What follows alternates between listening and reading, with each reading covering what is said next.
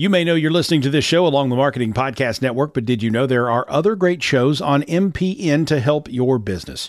Christy Heiler hosts a fantastic podcast called Own It. Christy, tell us more about the show. Own It is all about celebrating women and non-binary advertising agency owners. We talk about buying out of the Boys Club of Advertising because less than 1% of ad agencies are owned by women. And where can people subscribe? You can find the podcast at untilyouownit.com. We're also on the Marketing Podcast Network at marketingpodcast.net. And of course, you can subscribe wherever you get your podcasts. You heard her. Go subscribe. All right. Well, welcome to Take a Breath with Joe and Tom, the best B2B business and life podcast on the air, in the cloud. Right. I mean, typically, I don't always introduce what the show is, but on this show, on the podcast, we go over both the challenges in building businesses, and really, I mean, the thing about building a business is whether you're building a business, a family, whatever it is, it's amazing. There's a lot of the same type of stuff you need to do. So that those are the types of things we talk about. So, it is Friday, February 10th? February 10th. Yes. All right. What a week, Joey. Yeah. It was a crazy week. Good week. A lot of battles, but we're here to talk about it, and we're better off for it. And luckily we're having success. So that's what it's all about. Right. You and I do a lot of meetings, right? A lot of presentations. And one of the things, I was listening to a podcast, which I listen to a gazillion podcasts, but I was actually listening to a famous comedian, Louis C.K., who has come back from being canceled. But he was talking about this what I'm about to talk about, but I find that this doesn't get talked about enough. People think that it doesn't exist with a lot of the stars and a lot of people who you see giving talks, but it's stage fright, right? First of all, do you experience stage fright before a demonstration or a presentation? Yeah, I think, anytime that anytime I have a new meeting and I'm meeting somebody for the first time, I always get an exciting kind of nervous feeling in my belly. And I mean, that's been the case for 25 years, so the short answer is yeah, absolutely. Yeah, I mean, that's a little bit of that. Forward, it's our first dance, Right.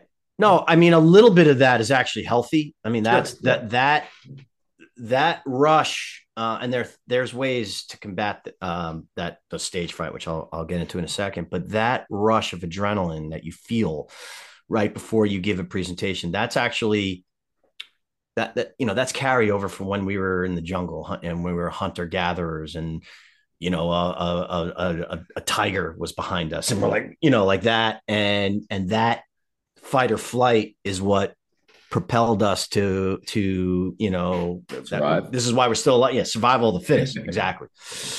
So, obviously, if there's too much stage fright and it's paralyzing, that's not healthy. But, right. It's just a misnomer. Like, a little bit of stress is actually what makes people want to do well. Like, oh my God, I'm nervous in a basketball game.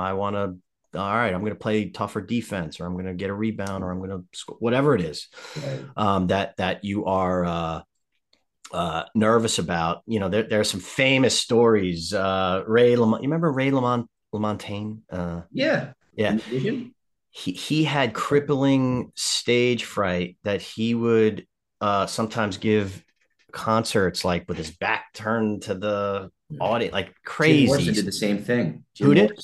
Jim Morrison. He would sing with his back to the audience until he built up that confidence. Yeah. There you go. And Carly Simon is famous for having crazy, crippling stage. A lot of famous people that you would just never believe. And I get it. I mean, so one thing you could do is the heavy breathing. When you do heavy, deep breathing, it actually puts you into that fight or flight mode so if I know I'm giving a talk, a presentation or whatever, I'll do that heavy breathing 10, 20 times. I'll get lightheaded.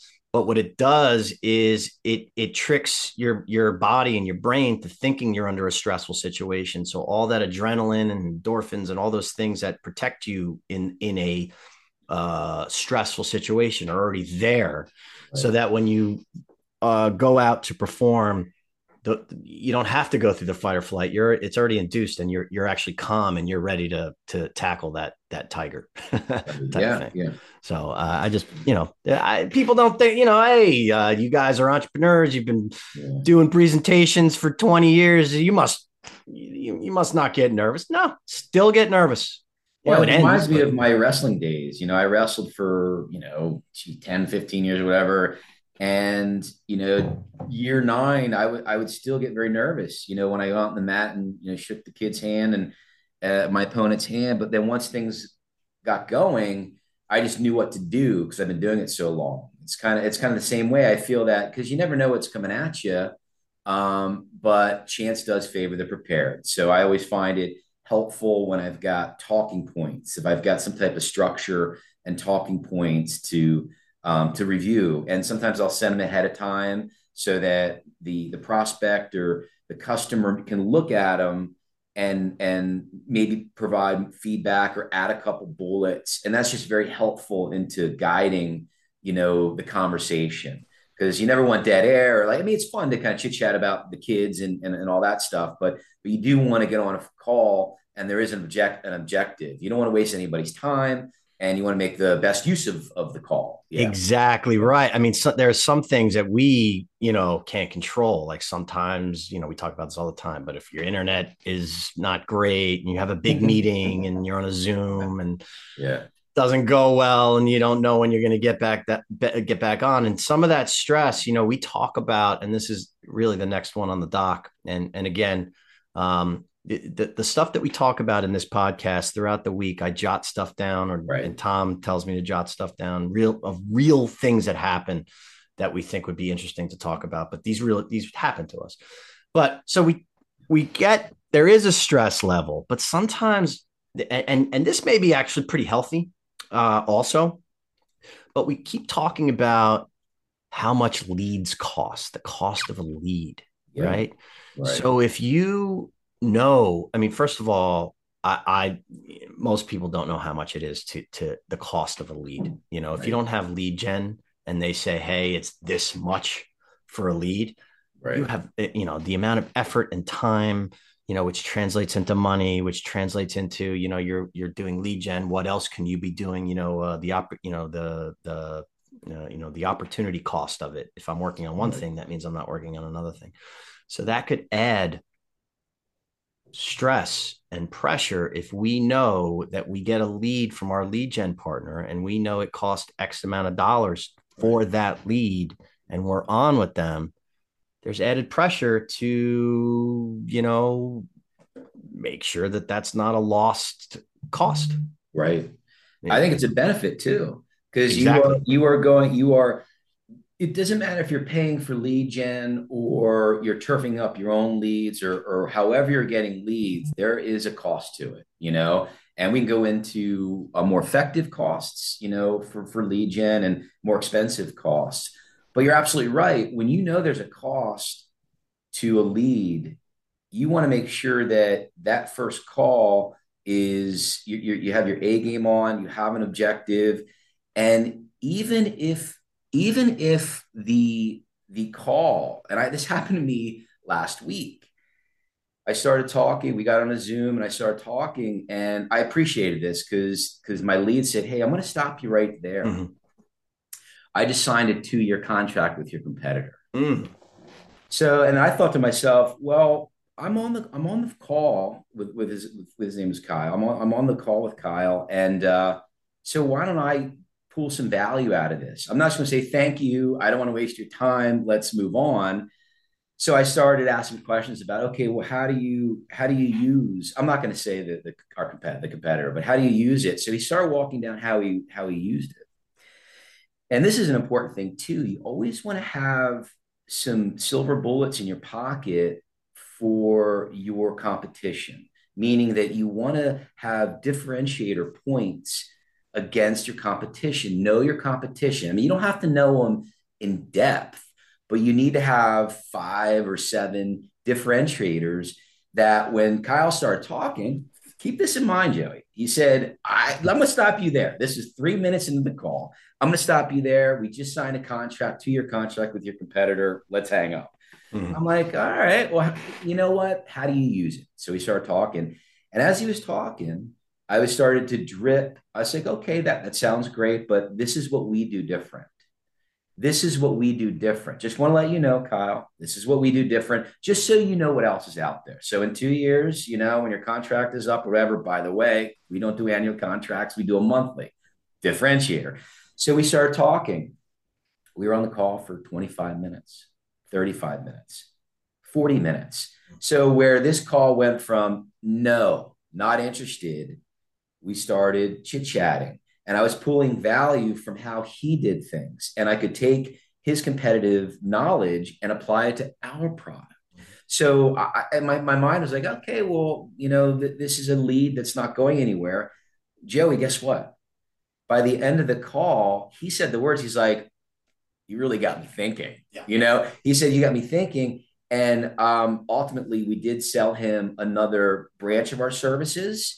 I think he's going to take the next step, and I think he might engage with us for some of our white labeling, products and all that. But it was fantastic. It was a great call, and it's a 180. It was 180. There's so many nuggets in there in what you just said, and a lot. I knew that story, and I actually jotted it down. And the what we have on the doc is don't be so fast to end a call. Yeah, just because they say we don't need you, or we're using your competitor, don't be like, okay, don't do that. One of our old mentors, and many lives ago, used to tell us that selling starts with someone says no. When there's some objection, that's when, like, anybody could say, hey, do you want this? Yes, great. That doesn't mean you're a good salesman. But when someone says, I don't think I need this, and you don't panic and you keep them on and you start asking questions obviously asking questions is the key to sales, really. One of the keys is asking good questions, not just questions, but you kept them on. You heard some things. You weren't trying to, put the hard sale on. And even when that doesn't happen, I think it was Jeff Bezos who says, like, he knows right away if he's going to hire, or he used to know right away. He doesn't do this anymore. I think he's out of it. But when he would hire people, he would know right away within minutes if he wanted to hire them or not. But he would keep them on the phone because his objective was, what?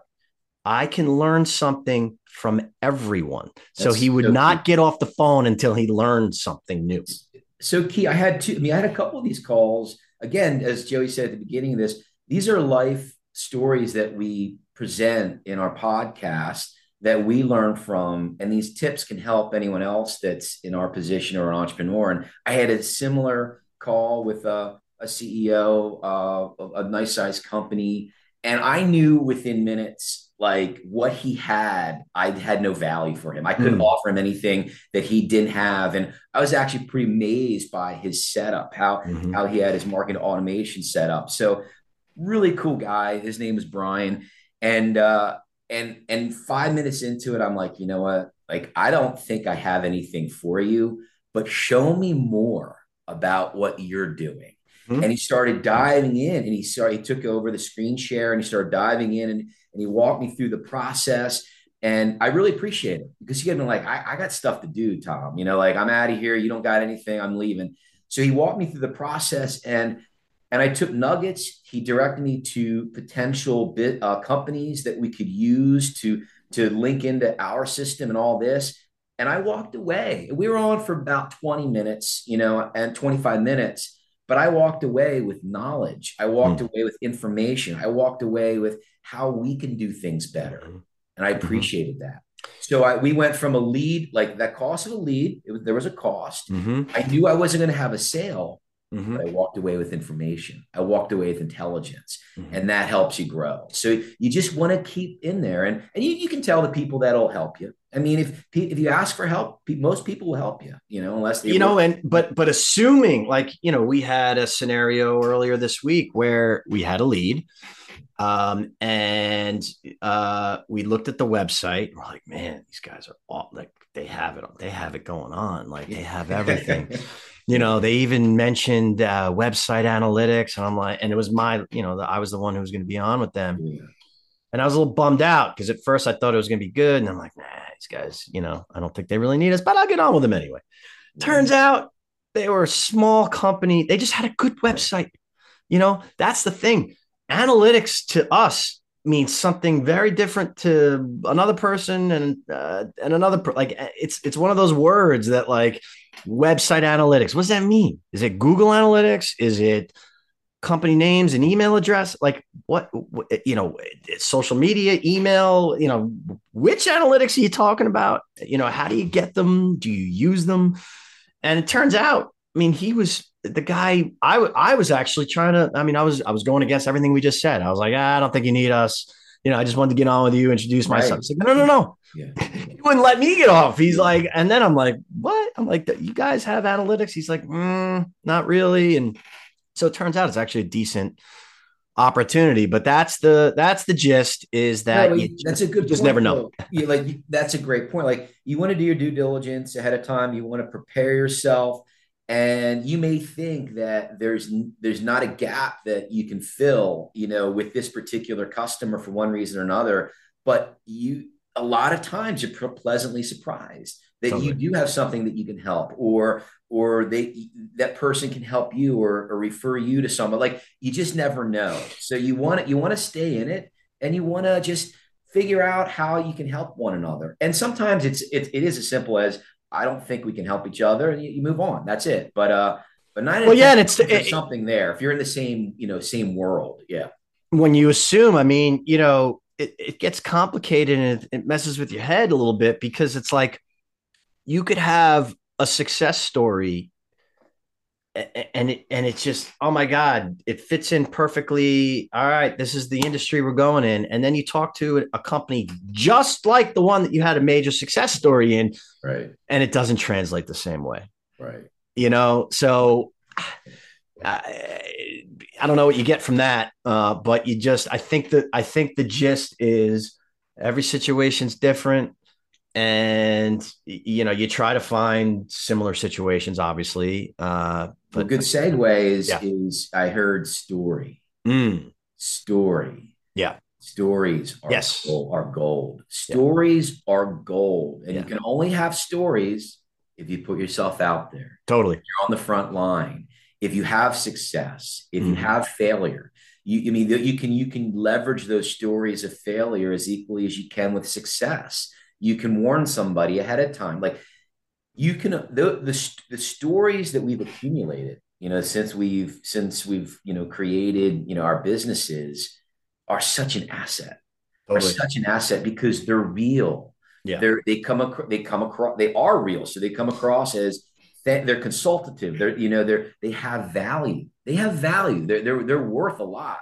And I can't say enough about that because a lot of times we work with partners and they set up our product and they roll it out to their clients and they're kind of like, well, what do you, can you send me like your 60-minute pitch, your elevator pitch and this and that? And I'm like, I can, I'll sell you a sell sheet. I'll sell you a video. What is this?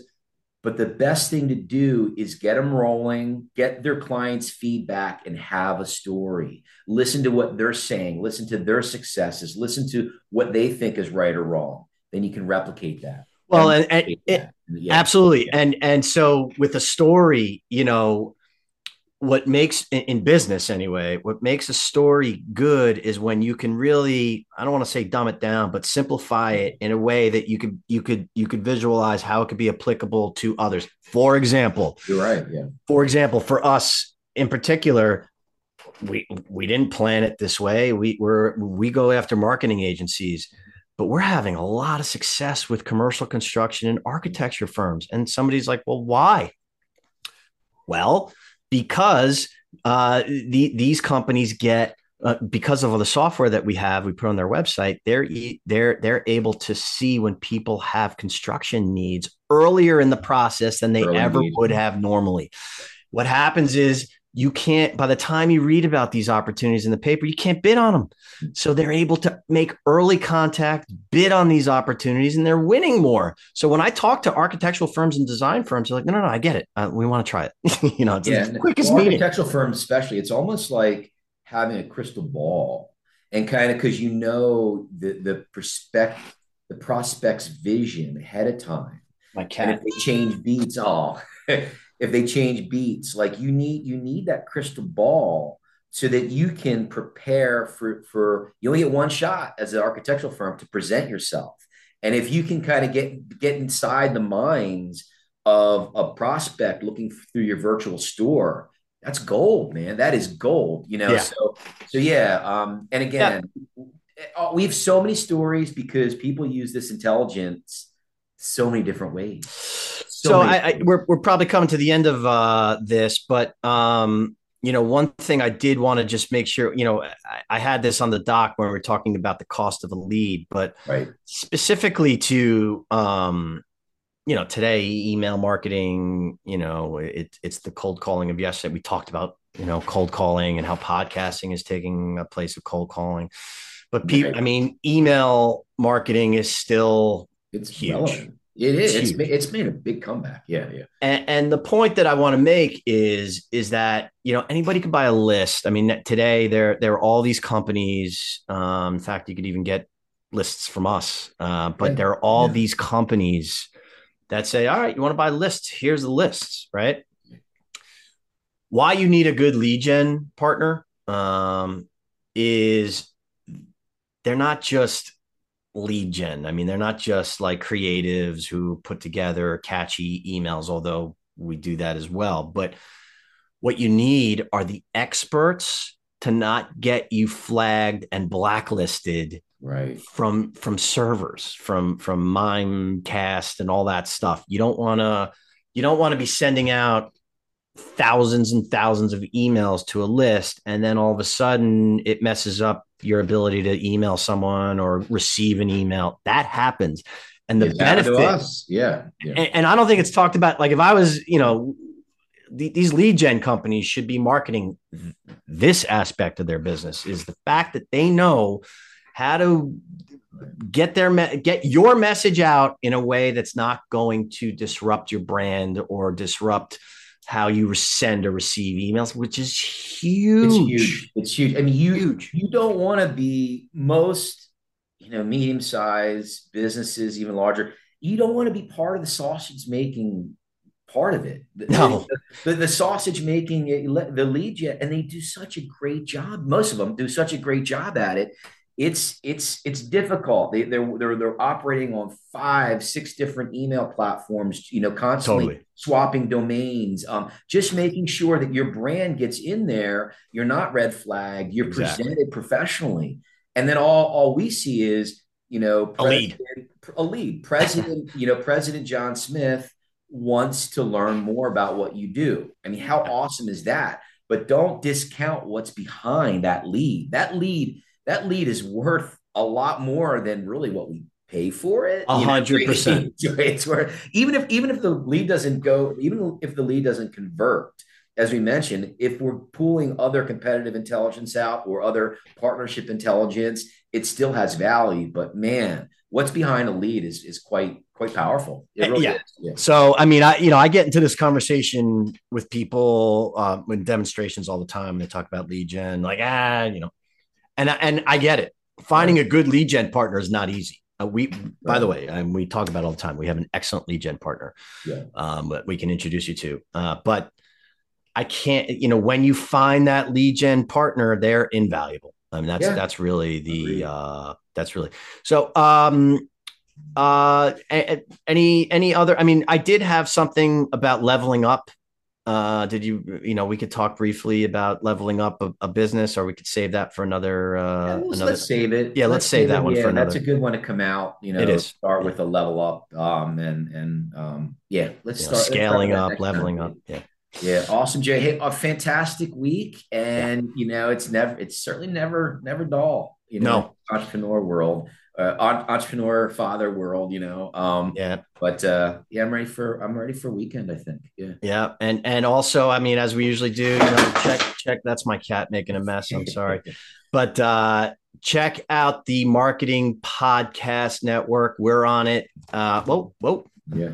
My cat's going crazy. She gets angry with me if I don't if I don't give her attention. Oh, anyway, Marketing Podcast Network, Jason Falls, we're on there. There's a lot of good marketing B2B podcasts on there. So anyway. Yeah, MPN, we're growing it. I just got a client on board yesterday, so let's keep growing that network. It's a fun network and it's powerful. So yeah. So good job, Joey. I'll talk to you. I'll talk to you soon. Have a great weekend. You too. This podcast is heard along the Marketing Podcast Network. For more great marketing podcasts, visit marketingpodcasts.net.